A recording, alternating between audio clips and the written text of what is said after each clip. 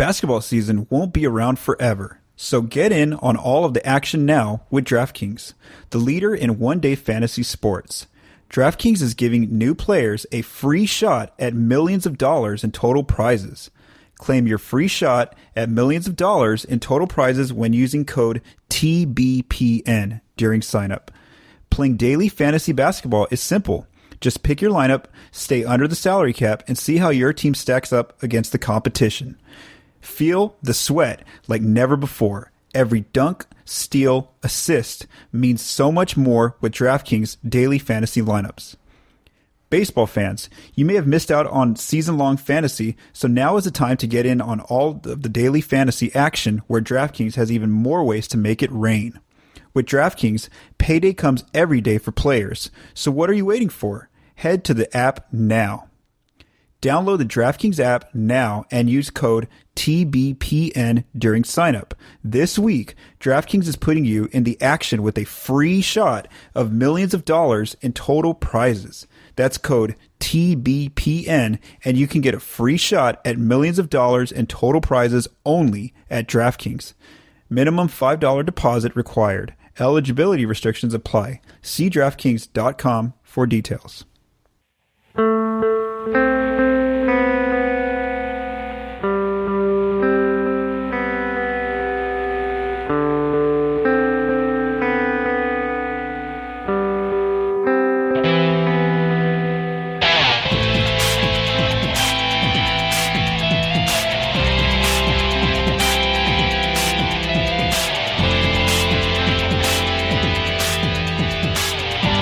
Spurscast, episode 620. My name is Paul Garcia, and I'm your host here on the Spurscast. Today I'll be joined by Project Spurs writer Benjamin Bornstein. In this episode, Ben and I will discuss Keldon Johnson being named to Team USA for the Olympics, a John Collins free agency rumor, and an update on draft prospects. Let's go to get started. Ben, how are you doing? I'm fantastic, sir. How are you? I'm doing well. You know, you and I decided this is the earliest we've ever recorded the Spurscast. We're recording this on a Saturday morning. And so, yeah, I got some coffee here ready to go. So let's go ahead and jump right into this episode, Ben. All right, so let's go through our latest news, Spurscast listeners. The first news, as you all have heard, is Keldon Johnson has been officially named to Team USA. Keldon originally went on that journey as a member of the select team. He was only supposed to be there for a short time with Team USA, but then he got promoted to the national team just until the players from the NBA Finals return. However, this past week we learned that Bradley Beal entered the health and safety protocols, and Kevin Love is still not quite 100% yet with his calf injury. So those two players have actually dropped out of the Olympic games, and so they had to be replaced. And so Keldon Johnson and then also JaVale McGee were chosen to replace both Bradley Beal and Kevin Love. So they've been named to the 12-man roster. This is a really good opportunity for Keldon. And before I go into how he did this past week in those exhibition games, I want to talk about kind of an opportunity that's kind of right there for him that he kind of explained himself, because he had an interview with the media right after being selected on Friday evening. And he basically said that this is an excellent opportunity for him to learn from a lot of the top players in the league. I mean, he even mentioned by name Kevin Durant, Draymond Green, and Zach LaVine as players that are already helping him and being supportive of him. And so, Ben, before we go into kind of his game specifically, what do you think about that experience that Keldon can take away from this? The fact that like I said, Kevin Durant's a former MVP, one of the better players in this league.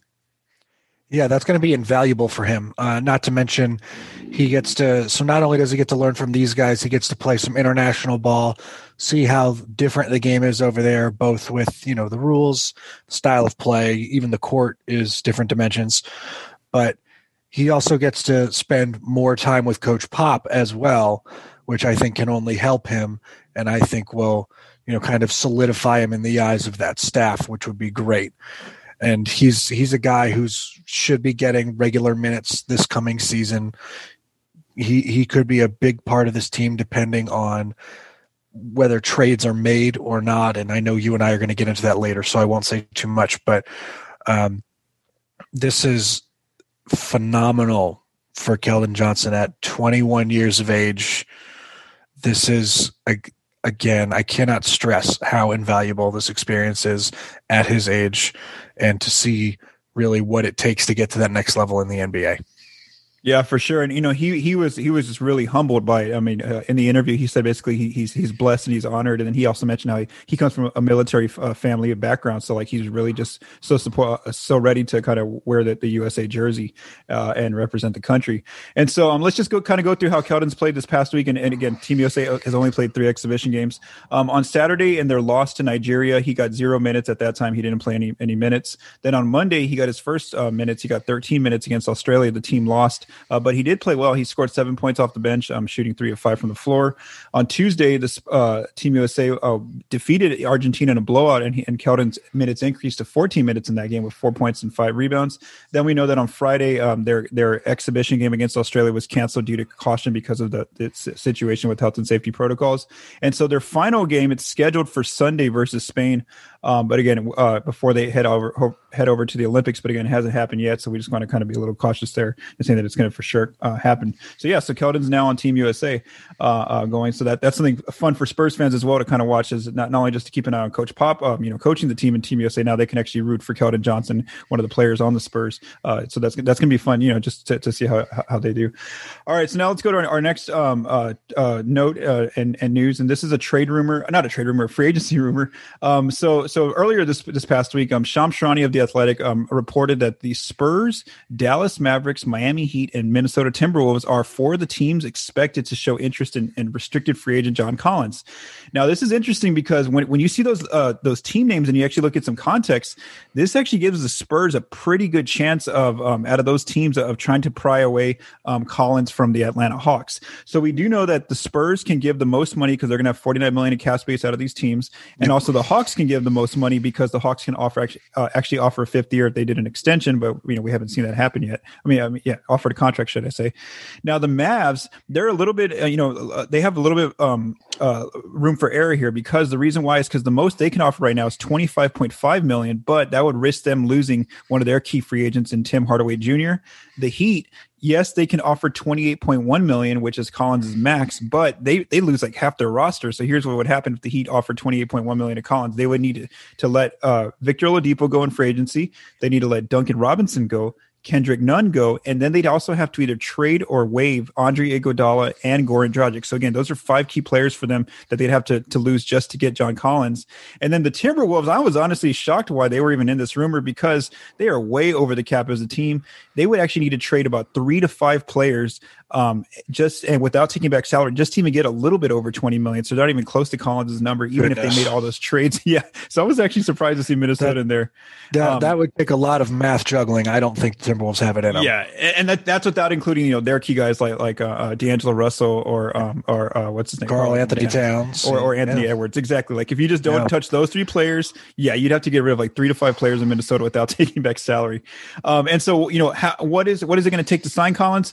According to Profit X, he is projected to get about 19.8 to about 25.8 million.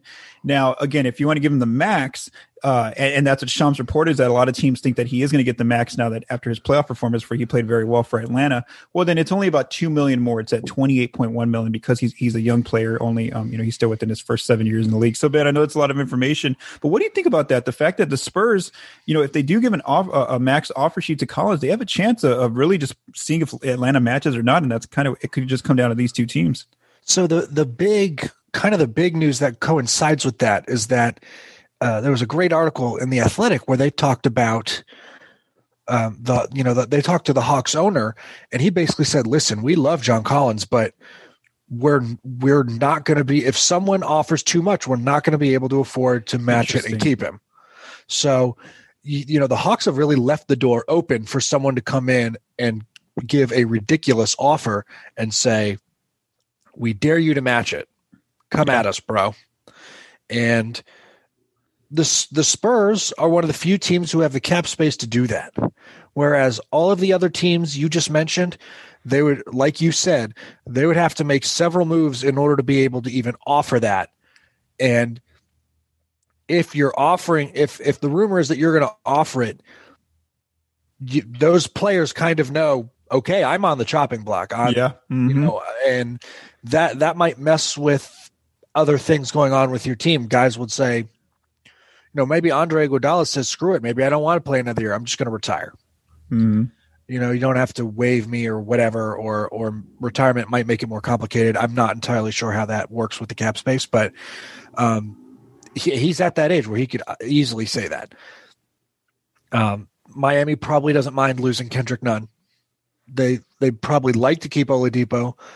If I'm them, I would like to keep Dragic just because he is great off the bench and he's a guy who can lead your team.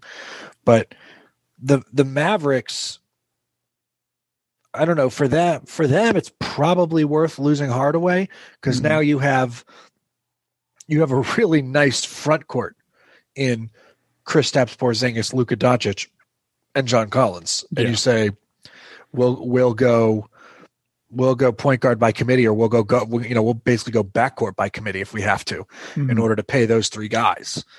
So, the Mavs could get in there, but I think it's a bit of a stretch because Porzingis is already a guy who doesn't want to go in there and rebound and really be tough. And John Collins will do that. He'll kind of do a little bit. He'll do some of those nitty gritty, dirty things that other big time players don't really want to do. And has been his calling card in the playoffs. That's what made him so great is, there were nights he's not hitting shots. He was rebounding the ball incredibly well though. Yeah. He's playing solid D. But the thing that scares me is people want to pay John Collins a max, but he's a great player because of the context in which he plays and on the team he plays for. Yeah. If whatever team he goes to, he's not playing with another Trae Young. No. He's not playing with a guy who is a black hole in the sense that, everybody has to gravitate to him. Yeah. And that's going to make John Collins' life much more difficult. And he's really going to feel like he's earning that paycheck more. Not to say that he's not earning his paycheck now. That would be insane to say. Yeah. But, to go out and get paid at 28 mil or whatever the number is, he's going to have to create more of his own shots. He's going to have to create more shots for his teammates. He's going to have to continue to rebound. He's going to play defense on the best big the other team has to offer. His role is going to change regardless of what team he ends up going to, unless of course he stays with the Hawks, in which case the Hawks come out. That's basically a huge coup for the Hawks. They get to keep them. They keep their core. They grow old together, or they grow into kind of the prime of their careers together, and they can go on some runs. Yeah, so you made some really good points there. I think one of the key ones was how you mentioned about the offer sheet. The offer sheet has to, your team has to literally have that amount of money that you're going to send already. You can't just say, we'll think about sending that money. You're right, Ben. Teams would actually have to make moves. Like if Miami wanted to open up that $28 million in cap space just to send an offer sheet, then yeah, they'd actually have to make those moves now and get rid of the, or at that time and get rid of those players. You can't send the offer sheet until you actually have the cap space, legitimately on your books. You can't just, make it a hypothetical. So yeah, that's very interesting for one part. And then two is another, two other teams that could get into the run of trying to get Collins would be the Knicks or the Thunder. But they're not named there because, they're going to have a lot of cap space as well. But the reason why is because OKC is more of a rebuilding mode. They don't know exactly what direction they want to go in. And then also the Knicks already have Julius Randle. So that's why we're not seeing their names. So again, that's why this race could come down between the Spurs and Hawks.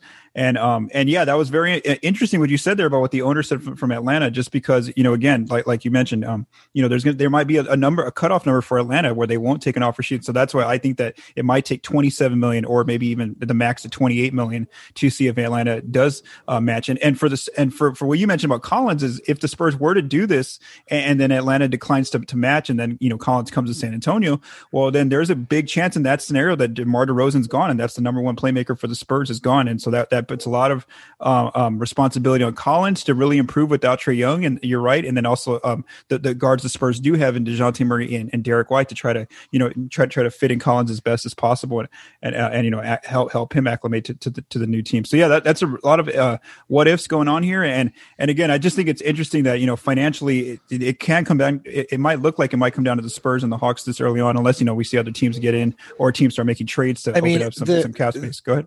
To me, the Thunder can get in. The Thunder really want to get in if they can get 5 more current fifth graders and get stupid amounts of picks down the road. It's unbelievable. They literally have the rights to 3 or 4 current fifth graders or sixth graders or gosh. whatever it is. Like that's how far down the road their draft picks are. It is absolutely insane to me. They are stockpiling and they still haven't, use them to trade for anything really. That's the craziest part to me. You have this if you're the Thunder, you could go up and get the number one picks just using your future picks that you have.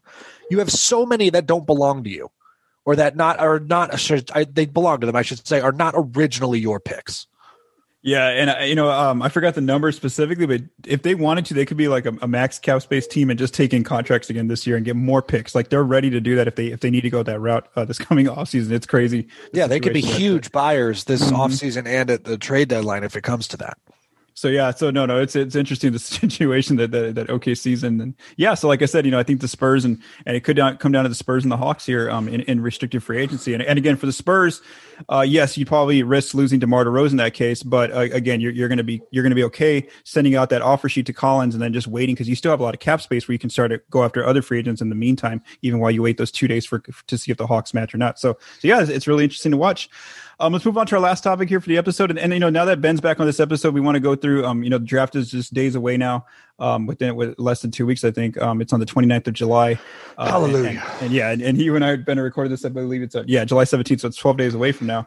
And so I just want to go through our Project Spurs draft board and kind of just go through some players that are right there in the 12th range on different mocks or on our average of the picks and also the second round and see who's there. And so just, these are some, if Spurscast listeners, if you listen to the episodes, Ben's talked about some of these players, but then there's also some new names here that we're going to get into.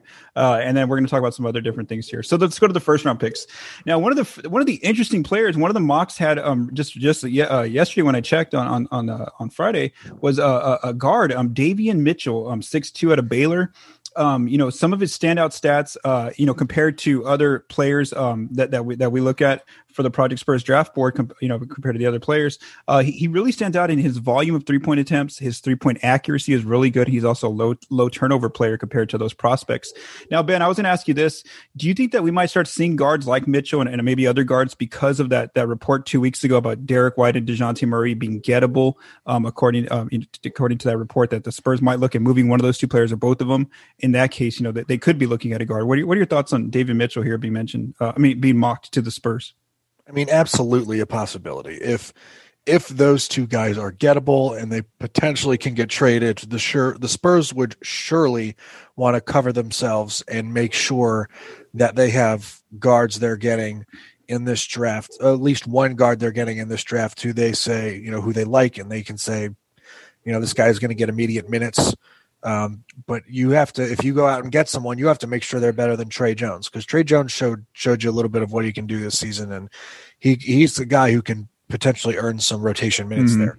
So you have to be very confident in this pick if you're getting a guard, especially because if you're the Spurs, that you desperately need front court help. Mm-hmm. You need forwards, you need big men. You need those. So if you are going to pass on one at 12, and especially if there are guys available like Franz Wagner, a Josh Giddey maybe, if there are guys like that who are available and you pass on them, you're gonna catch a lot of flack from Spurs fans because they want a forward or a center. Even if you're taking a home run swing on a guy, They want to see something. And I think if you're the Spurs, this is the year you take a risk on a guy with major upside and you bank on your development team being able to turn them into a legitimate player. Mm-hmm. So just Mitchell, this is his first time being named here on the Spurscast. What do you think about him? If they or not what do you think about him? What do you think? What does he bring? Like, what is just some background on him? He's just won a championship with Baylor this season. Okay. Fantastic point guard. Like you mentioned, solid on turnovers, has gotten better with the assists each year. He's at a slightly better than 2-to-1 assist turnover ratio. Mm-hmm. Great hands, almost 2 steals a game. Like you said, shoots the ball well. It's a bit ironic because he is not good at the free throw line, but he shoots it well from everywhere else on the court. Mm-hmm. So, just something that doesn't make sense, but that's what this year has been. So why start now? But yeah, Davion Mitchell, I like him. He's been a guy who's been kind of slowly moving up draft boards. He's become a very popular top 10 pick in the recent ones that I've seen. So there clearly people are seeing something now in his tape that they weren't seeing earlier. And I think some of it might be realizing, maybe some of the guards in this class aren't as good as we thought, or, maybe Davion Mitchell in particular is better than we thought. But again, a solid point guard. He's not going to make too many mistakes. He can be a lead guard for you, and he can run your offense, and he'll shoot the ball fairly well. He's a little small at 6'2", same height as Trey Jones. So again, if you're getting him, you have to be confident that he's your guy. Okay, and again, yeah, that would have probably only happened if one of those two players got traded, Derek White or DeJounte Murray. So again, we don't think that would happen unless one of those. If the Spurs keep their guards, they're not taking a guy in the draft. Okay, but yeah, I mean, I think if they do take someone like that in the draft, they're signaling trade incoming. Be on alert. Yeah, that's a good point. Yes, if they do take a guard, like Davion Mitchell, and at 12, and they still haven't made a trade, well, then that's a clear sign though that they are going to make a trade. Most likely, and not just once free agency starts or whatever. I would also say if they take a guard at 12, there's potential that they're picking for someone else in this draft and getting something in return. Oh, okay. That's another option, an alternative to watch as well. So yeah, I should have mentioned the assists because he does rank higher compared to the prospects and on the steals as well. And the 3-point shooting too. I mean, at the NBA level, he should shoot between 39.7% and 43.7%. So that was something I did recently where I kind of looked at last year's first round picks and saw the difference from their college or international team the year before they got to the NBA, and it was only about a 1 to 5% difference in 3-point accuracy. So that was the average. Interesting. What I found. Yeah, that was something and so I've added that to our Project Spurs draft board. All right, let's go to our next player here, and this is Josh Giddey. He's 6'8" out of Adelaide, Australia. One of the two of the areas that he really ranks high compared to the other prospects are on the assists and also in rebounds. And he's actually one of those players who got kind of perfectly averages out right at 12 for the Spurs. So what do you think about Josh Giddey? Giddey is a guy who has made several Spurs fans giddy themselves. Yeah, I've seen his name before. Yes, in my mentions. He is kind of a point forward. He's 6'8". His thing is he's a good rebounder. He moves the ball well. He finds his guys. He is not a great shooter right now. Okay. I think his mechanics are fairly slow. I think that's his biggest issue. And but I do think they're fixable. And of course, any Spurs fan will tell you, well, I believe in Chip. Yeah. Great. There's no reason you shouldn't. So, I think if he gets in the gym with Chip, that can get fixed. It can at least be passable in his rookie year. But I think he's not terribly mobile on defense. I think he might struggle with some of the bigger guys, with some of the bigger threes and the small ball fours or the small ball fives even. So I think that's something to keep an eye on. And with him, I mean, we would have had an opportunity to watch him again or that's not true. If you did watch the USA play Australia, you had an opportunity to see him. I unfortunately was not able to watch that game, but I'm going to have to go back and find some of that tape. But, during the Olympics, if you get a chance to watch Australia, one, Patty Mills, obviously. FIBA Patty is phenomenal to watch. Yes. But also the opportunity to watch Josh Giddey, see how he plays and, see how he might fit with the Spurs. So, if you're watching the Olympics, you now have several reasons, Keldon Johnson, Patty Mills, and some potential prospects in there from around the world. Okay, that's interesting. Yeah, because I watched that game, but now to come to think of it, I don't remember seeing him. I'm just going to check in the box score real quick just to see, because I wonder because it was also a close game throughout. So I don't know that maybe Australia wasn't ready to quite put him in. Let me just check real quick here. Yeah, I mean, they probably went. Yeah, he didn't play that. Okay, so that's right. So he got a DNP on that one. So he got 0. Yeah, unfortunately. I remember. So, but no, that's interesting though, because now that Ben just mentioned that, I honestly didn't even remember that he was on the national team. But yeah, that's actually interesting. Something to watch is before the draft even comes. I think the Olympics start just a few days before the draft. So yeah, I'm gonna keep an eye on Australia's games. You're right, Ben, and now keep an eye on Josh Giddey just in case. That's the player the Spurs Yeah. take. And if they do take him, well, then hey, that's even more. That's even you're right, like a bigger reason to watch the Olympics and not just watch Team USA, but watch Australia as well, because that could be a future Spurs player. So yeah, that's interesting. Also, something of note, real quick, is I think this is the first time that we will ever witness the NBA draft going on during the Olympics or like near the same time, because the draft would have been done in June normally. Yeah. So we would have been able to find out, and we probably would have seen guys at Summer League, and if they weren't playing at Summer League, they might have been playing for their national team.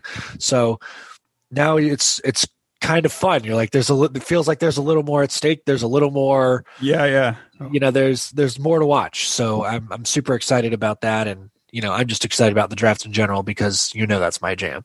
Yeah, no, for sure. So yeah, that's definitely something fun to keep an eye on here with the Olympics coinciding with the draft.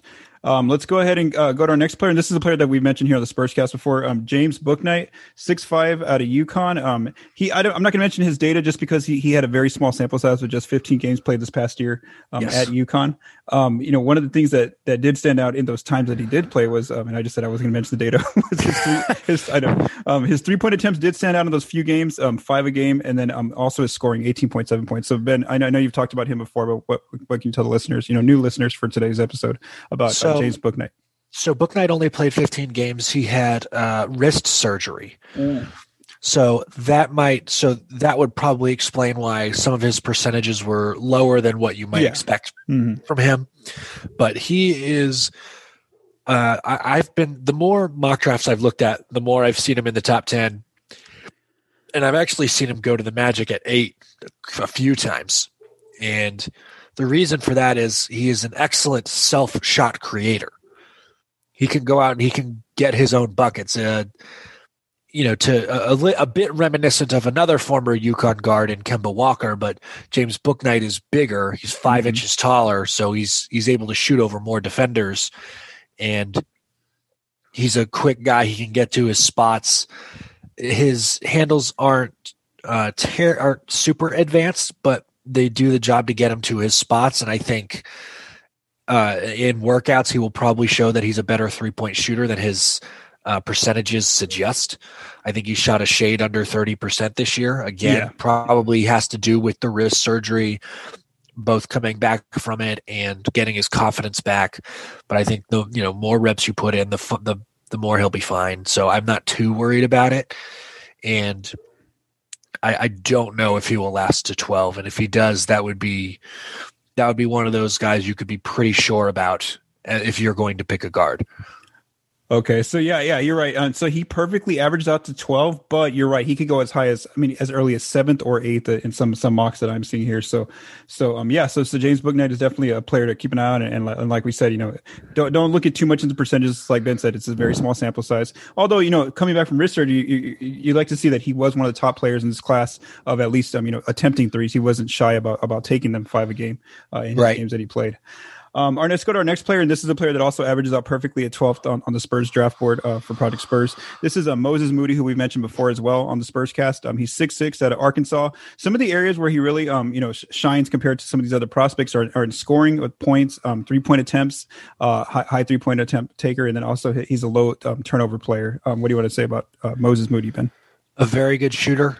There were times when he was Arkansas's offense. So his overall field goal percentage is a little low, but he was a guy who's shooting just a shade under 36% from 3, which is very good. Like you said, doesn't turn it over very often, but he also is not really an assist guy. He's kind of a classic 3-and-D wing at 6'6". Solid free throw shooter, so that'll translate to the next level. Not terribly worried about that. Decent, again, a good defender. He can probably defend 2, maybe 3 positions. But again, I like him, but he's not a guy I would feel comfortable with at 12.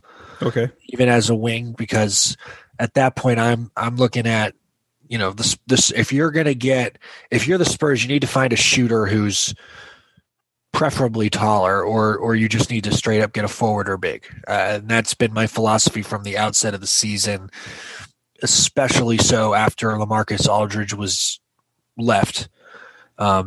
So Spurs need size, folks, badly. Yeah. So again, I like Moses Moody, but for me, he ain't it at that spot at 12. Okay, yeah, and only one or two mocks I see even has him before 12. The rest of them have him after 12. So yes, but yeah, he actually averages perfectly at 12 for our Project Spurs draft board. All right, this next player is actually a player with size here. We got Jalen Johnson, who we mentioned as well in the Spurscast, 6'9" out of Duke, and again he just like James Booknight. We want to say that this is a player who has a small sample size. He only played in 13 games with Duke, and and again, don't read too much into the data, but one of the things that he did do well in his small sample size is he actually shot very well from three. He shot 44%, which means he's going to shoot about 39 to 41, 43 in the NBA. Again, it's small sample size, and his blocks also stood out compared to these other draft picks. So what do you want to say about Jalen Johnson? I think Jalen Johnson, though, I want to say he only took 20-something 3-point attempps. Yeah, he's low in the attempts, only 1.4 per game, so that's low. So yes, take that with a very large grain of salt. Mm-hmm. He is a guy who can play a little bit of point forward. He is fantastic in transition. He struggles in the half court on offense, so something to consider. If his shooting does translate, then you're already coming out ahead. You're playing with house money, and he's a guy who can probably guard 3 positions for you, the 3, 4, maybe 5 in the small ball lineup. It's super athletic. With him, it's going to come to the off court stuff. Yes. He had a weird track record before getting to Duke, and then leaving Duke in the middle of the season certainly doesn't rub people the right way. So he had some issues in high school where he was at 2 or 3 different high schools in the span of 2 years. Oh, okay. So he couldn't really decide what he was doing. People weren't really sure why he was transferring so much. And then, of course, the Duke stuff happens. So you have to talk to people. You have to make sure that the red flags aren't serious, that they're accounted for, and you feel comfortable. If you don't feel comfortable after talking to his people and Duke and his high school coaches or whatever it is, then you can't pull that trigger. But if you've done your due diligence, you've talked to everybody, you're like, okay, this all checks out, this looks fine, we're good here, then yes, I would say pull that trigger. This is the kid he's a home run swing kind of pick. Okay. Yeah, and so you see that too, where like the earliest he could go is 9th according to some mocks, but the rest of them have him after 12th. And he's one of those players where when you read the profile, and for the Spurs taking him, it's about the culture. They talk about how the Spurs, they're the team that can, has the best culture that could probably fit work with him and his off court issues. So I think you're right. No, that's a big thing to watch there. Is can have the Spurs on their intel and make sure that they're if they do take him, if they're ready to see if he's going to fit in with their team. Most likely off the court. Go ahead. And if the Spurs can make Steven Jackson work, they can make just about anybody work. That's my opinion. Yeah, so that's Jalen Johnson again. That's that big that we were talking about out of Duke. Then we have Alperen Sengun, 6'9" out of Besiktas in Turkey. And some of the areas that stand out for him are points, scoring, rebounds, blocks, and then he accounted for 22% of the wins in the games that he played for. And that actually 22% doesn't sound like a lot, but compared to the other prospects here, that actually sticks out pretty well. So did you have any more background on Sengun? So what I've seen with Sengun is he's playing extremely well in basically the second best non-NBA league. Okay. Spain is probably the best league, with the one he plays in being the next best. He's dominated the game in there. You really want to know if the shooting is going to translate, because he's not really much of a shooter right now. Yeah. Mm-hmm. He's 6'9". Yeah, he's 6'9", which is a little small for a center, but he plays center with his back to the basket. Okay. But he plays in the post really well. He's a good passer out of the post. He does a lot of things nice on offense, but he's probably a liability on defense. And it's kind of nuts because I think I was reading John Hollinger and his takes on the draft prospects, and he didn't do a mock draft. He just did a big board, mm-hmm. and he had Sengun as a top 5 guy on his board. Oh wow! So yeah, and I heard him on a podcast. I don't know if it was it was something on one of the podcasts on the Ringer, and I heard his name as well, where a lot of people were high on him, as well as yes. So that's just something to watch. And you're right. Just you saying that's actually like the second most competitive league internationally.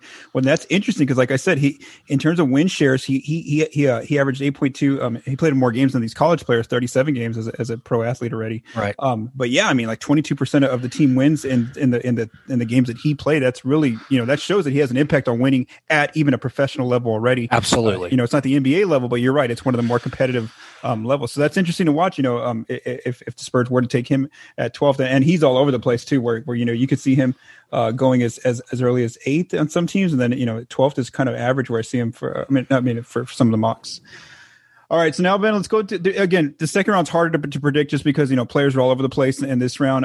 But let's just go to some players who there's no actual perfect 41st pick for the Spurs. Nobody's averaging out on our draft board for 41, but we do have some mocks that we've seen where different players are. And so some of these players we have mentioned before, and then some of these players are new that we're going to mention here on the Spurscast. So let's begin first. International player Rokas Jokubaitis, 6'4" out of Zalgiris, Lithuania. Again, a 6'4", it looks like a guard here. Some of the areas where he does stand out compared to the other prospects are in assist and low turnovers. Do you have anything on him? I have not gotten a chance to watch Jokubaitis. Okay. But just him being 6'4", it's going to be a pass for me, man. Yeah, so I mean, man, like games that he's playing 74 games this past season. But yeah, you're right. He doesn't really have much. I mean, a lot of his numbers compared to the other players here don't really stick out too well. Let's go to our next player, and this is a player you've mentioned before. This is a player who I don't think you wanted the Spurs to take it because the season he had, and this is Brandon BJ Boston Jr., 6'7" out of Kentucky. You mentioned him last time we talked about how he really had a disappointing season. I mean, really, like when you look at our Spurscast says you can go to our draft board here, and when you look at BJ Boston's numbers, I mean, he's like in red across the board compared to the other prospects we have. And the only area where he actually like stands out well is in his low turnovers. But a lot of stuff he really struggled. You can tell, like Ben mentioned just recently, that he really struggled this past season. So Ben, what do you want to say about BJ Boston? So Kentucky had easily its worst year, I think, ever as a basketball program. And a lot of that was Calipari didn't get his guys the summer before. They couldn't get in the gym and work on basic stuff they needed to. Part of it was, I think Calipari put together a very disparate collection of individuals who don't necessarily work together very well. Like they don't, like a lot of his teams, a lot of them are mostly freshmen, but they all have skills that feed off each other. Whereas these guys, it never felt like they kind of got things going together. And, BJ Boston, I think, was a top 15 recruit coming out of high school. And he was known as a shooter, a wing, a scorer, and he did not have the opportunity to do any of that well, he didn't. Not that he didn't have the opportunity. He was not good at Kentucky. Okay. But a lot of the guys who played for Kentucky were not good last season. So, you go back and you look at his high school tape and you're wondering, where is this kid? This is what I was looking to see. This is the stuff that was going to make him a lottery pick. This is the stuff that was potentially going to make him a top 5, top 10 pick. Yeah. And now, a lot of people are talking about, oh man, is he going to get picked in the second round? Yeah. I think if you go back and you look at his high school tape and you say to yourself, you see him in workouts and you say, okay, that's the BJ Boston that we're going to get, not Kentucky BJ Boston. If you are convinced of that, then I think getting him in the second round at 41 is incredible. It would be a huge steal. Because this is a kid who was supposed to be a top 10 talent, and you're getting him in the second round now because he had one bad year, and he knows that if he had stayed at Kentucky a second year, it probably wasn't going to get it much better. So he said, screw it. I'm going to get out of here. I'm going to try and go pro and see what I can make happen. Okay, yeah, and again, that's interesting because, you're right. Like, they think the earliest he could get taken is 33, and then the latest is like 47 in some mocks. He does average out to right before the Spurs though at 39, and so that's a lot of do you want to put so much emphasis on those 25 games that he played this past year, and like you said, like a down year for Kentucky, because I remember in the beginning of the year you were actually very high on him, and he did like project to be a lottery pick coming into the season, and then of course the season didn't work out for him. All right, let's move on to our next player for the second round. And this is Aaron Wiggins. This is his first time being mentioned on the Spurscast. He's a 6'6" player out of Maryland. Two of the areas that really stand out compared to the other prospects are in his 3-point attempts. So he's a high volume shooter from three, and then he is a low turnover player. What can you say about Wiggins? Wiggins. So I watched a lot of Maryland basketball. They're one of my teams I always enjoy watching. Okay. Well, I shouldn't say enjoy. Sometimes they drive me absolutely nuts. But he was fantastic for Maryland this year as a 6'6" guard. Basically, he's averaging almost 6 rebounds a game, 2.5 assists, a steal, half a block, only 2 turnovers. So he's at almost a 3-to-1 assist turnover ratio, which is fantastic for him. And he shot the ball well, about 45% overall, and 36% from three. So a guy who I very much like. I think he would be nice in the second round. Again, still a little small at 6'6", but in the second round, you're kind of just working with what you've got, and you'll see if it pans out. A lot of these guys, they'll get there 2 or 3 years, and if it doesn't pan out, then so be it. They go on and they find another place. But if you're the Spurs, I feel like you kind of have to hit on both picks this year, especially with the way your roster looks right now and the way it could look after free agency. Yeah, no, for sure. Especially, because like we said, like if they take one of these players, like say they get John Collins, and then they lose like DeMar DeRozan, they're gonna have a lot of, and they lose Patty Mills and Rudy Gay, who are also free agents and key parts of their team. These are 3 players that are key parts of their team. Well, then they're not gonna have a lot of players they can rely on. So I think you're right that they need to really hit on these 2 prospects. And so Aaron Wiggins, this is his first time you mentioned here, and not even a lot of mocks have him there, even to get drafted. I mean, I do see 41 for the Spurs and then 46, and that's about it. I don't see others. Some of them don't even have him on their board. So he's an interesting player to watch. You get to the 45 and after range, you're gonna see a lot of different names. Yeah, not going to be a lot of consistency. I mean, I've got almost 10 players now where they're not. None of them they've been reported to work out the Spurs or interview with the Spurs, and they're not even on any draft board. So I think wonderful. So many 2-ways. Can't wait. So 2-ways are summer league invites are probably what those players are. All right, Ben, let's go to our last player here in the second round. And I'll tell you one thing. This is why it's better to have you on, because you can give me the context. You watch these players, whereas me, I just I'm looking at the stats right now. But from a stat perspective, this dude hits a lot of highlights here. So this is Matthew Hurt, 6'9" out of Duke. He's really good again, standing out compared to other players and stats. He stands out in points and scoring, 3-point attempts. He's a high volume shooter. 3-point percentage. He was very accurate this past season. He's a low turnover player as well. And he accounted for 18% of the team wins for Duke in the 24 games that he did play. So again, stat wise, this guy looks like, wow, he checks off a lot of marks for you, like a lot of good things. But what is it, when you provide the context, Ben, since you've watched him, what is it that he's not going to bring to you, or why is he in a second round when you just look at those numbers? Go ahead. So the other thing is he might have provided a high percentage of their wins, but they also didn't win a whole lot of games this year. Oh, okay. See, there's some context right there. So Duke was not good this past season. Neither was UNC. Like your typical powers were not what they were supposed to be. Okay. So that might be some of it. I think after Jalen Johnson left, he had to take on a much larger scoring role, which was fine. He could do it. And like you said, he's a good 3-point shooter. He improved his quickness a bit from freshman to sophomore year, which is great to see. He's still going to be a bit of a liability on defense. He's not going to be able to stay in front of quicker 3s or 4s. Okay. But he has gotten stronger, so he'll be able to pound a little bit in the paint with them, which is good to see. But he was hitting tough shots all year too. He was, which makes his percentages even crazier, because he had to take so many bad shots because that Duke offense was so terrible. So him being second round is probably a lot to do with the fact that he's slow. He's going to be a liability on defense. Okay. And his shooting isn't so good that it's going to make up for that multitude of sins. He's very much a catch and shoot guy. He's not going to create his own shot very often, and he's not really coming off screens a whole lot, but he can. But he actually works really well in the post. He's got some fadeaways. He'll back a guy down and give him a little bit of the Dirk step, the Dirk shot there. And he's gotten tougher, which is good. So he's a solid second round pick. Okay, so he's a okay. I would not be mad about that pick. Okay. That's what I was going to tell you, because like one of the players who I've looked at in terms of scouting, free agents for the Spurs is Kelly Olynyk, and a lot of this stuff kind of speaks to me as Kelly Olynyk, just reading some of these numbers and stuff. And so you have a choice of would you want to pay Kelly Olynyk as a free agent, or could you just draft a player with a similar skill set like this player, second round pick? Yeah. Well, Kelly Olynyk is a little bigger.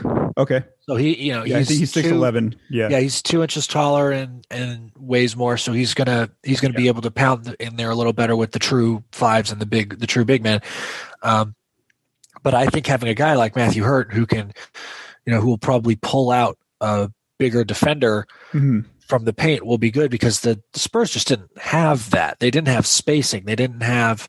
Yeah. They were. You're trying to get to the rim, and there's 3 people in the paint waiting for you. Yes. Because they don't have to worry about shooters.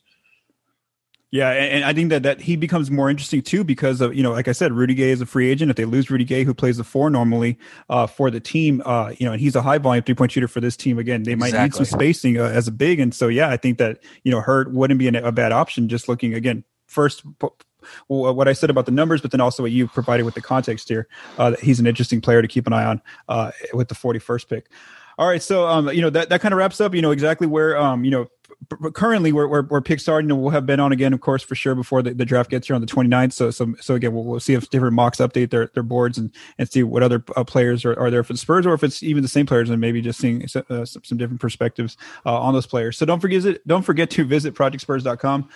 Ben recently wrote this past week about another player to keep an eye on, who we've discussed before on the Spurscast, Josh Primo. Ben, do you want to tell Spurscast listeners a little bit about him?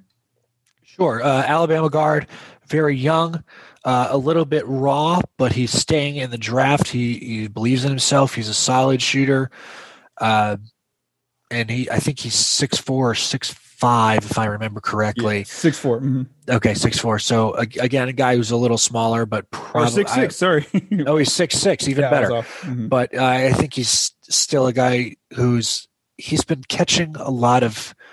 Not heat. He's been heating up on mock draft boards, and I think a lot of guys they're giving the NBA draft combine a lot of extra emphasis that maybe they shouldn't. So I think Josh Primo had an excellent combine, and that's not to take anything away from him. But I also think that a lot of people are putting too much emphasis on what they saw at the combine, especially because not every one of the top guys played at the combine. How would he have played against Cade Cunningham and Evan Mobley? Whatever it is, the combine is really for those guys who are second rounders, who are maybe mid lottery or late lottery, trying to show people, hey, I've patched this hole in my game, or you can see that I'm making progress on doing that. So draft me higher than you would have. Whatever. Okay, so again, that's Josh Primo, who Ben wrote about this week, and that's somebody who keep it on. And you're right, Ben, where you definitely see that he made that shift from being a second round pick, and a few mocks now have him in later in the first round, the 24, 26 I see here. And he is projected right now to go at 34, which would be way before the Spurs. And again, hearing his name a lot in different mocks and stuff, I think that you're right. I think that he's benefited from the combine, where now I think he would get taken before the 41st pick. And the thing about the combine is, like, people are watching the combine, and now all of a sudden they have all these guys. Oh, this guy's a first rounder now. This guy's a first rounder now. Okay, you only get 30 first rounders. There's a limited number of first round players. You can't have 45 guys who are first round players. It doesn't work like that. So again, combine is great to see how players have progressed since the end of their college season or their overseas season, but it is not the end all be all for evaluation. Yeah, for sure. And I think that one thing we should mention here is that actually I just thought that, wow, it's actually 2 days away. So on July 19th, it is the NBA early entry withdrawal deadline. So by 4:00 Central Time. So that's all something to watch, is that we're going to start seeing where players have to make these calls. And I think that they usually tell, the reporters, and the reporters tweet it out, so-and-so is dropping out or so-and-so staying in the draft. So again, and I've already actually been eliminating some names of players that I think, who's the guy from UCLA that a lot of people liked early on? Johnny Juzang. Yeah, he dropped it. Yeah, he went back to UCLA. So anytime a player leaves, I do eliminate them from our draft board just because they're not projected to go to Spurs because they won't be the NBA this coming season. So yeah, that's something to watch as well. As in 2 days now, we're going to get our list kind of narrowed down with exactly who's staying in for the draft. On July 29th. Also on Project Spurs, I'm continuing to write those weekly off-season pieces on the Spurs' free agents. So this last week, I wrote about Patty Mills and kind of what Patty brought to the team this past season, what kind of contract projection he's expected to get in this offseason. I've also written about Rudy Gay and DeMar DeRozan. And like I mentioned, I've been updating the draft board. Anytime Ben writes a prospect watch, anytime a player is reported to have worked out for the Spurs or the Spurs interviewed a player, or if different mock drafts have a player for the Spurs there, I make sure to add that player to the draft board. Again, you see that where they rank on different mocks. And then also I've added different kind of stats for them. So thanks again to Ben for joining me here on the Spurscast, and to Michael De Leon for mixing and producing this episode. From all of us at Project Spurs, stay safe and have a great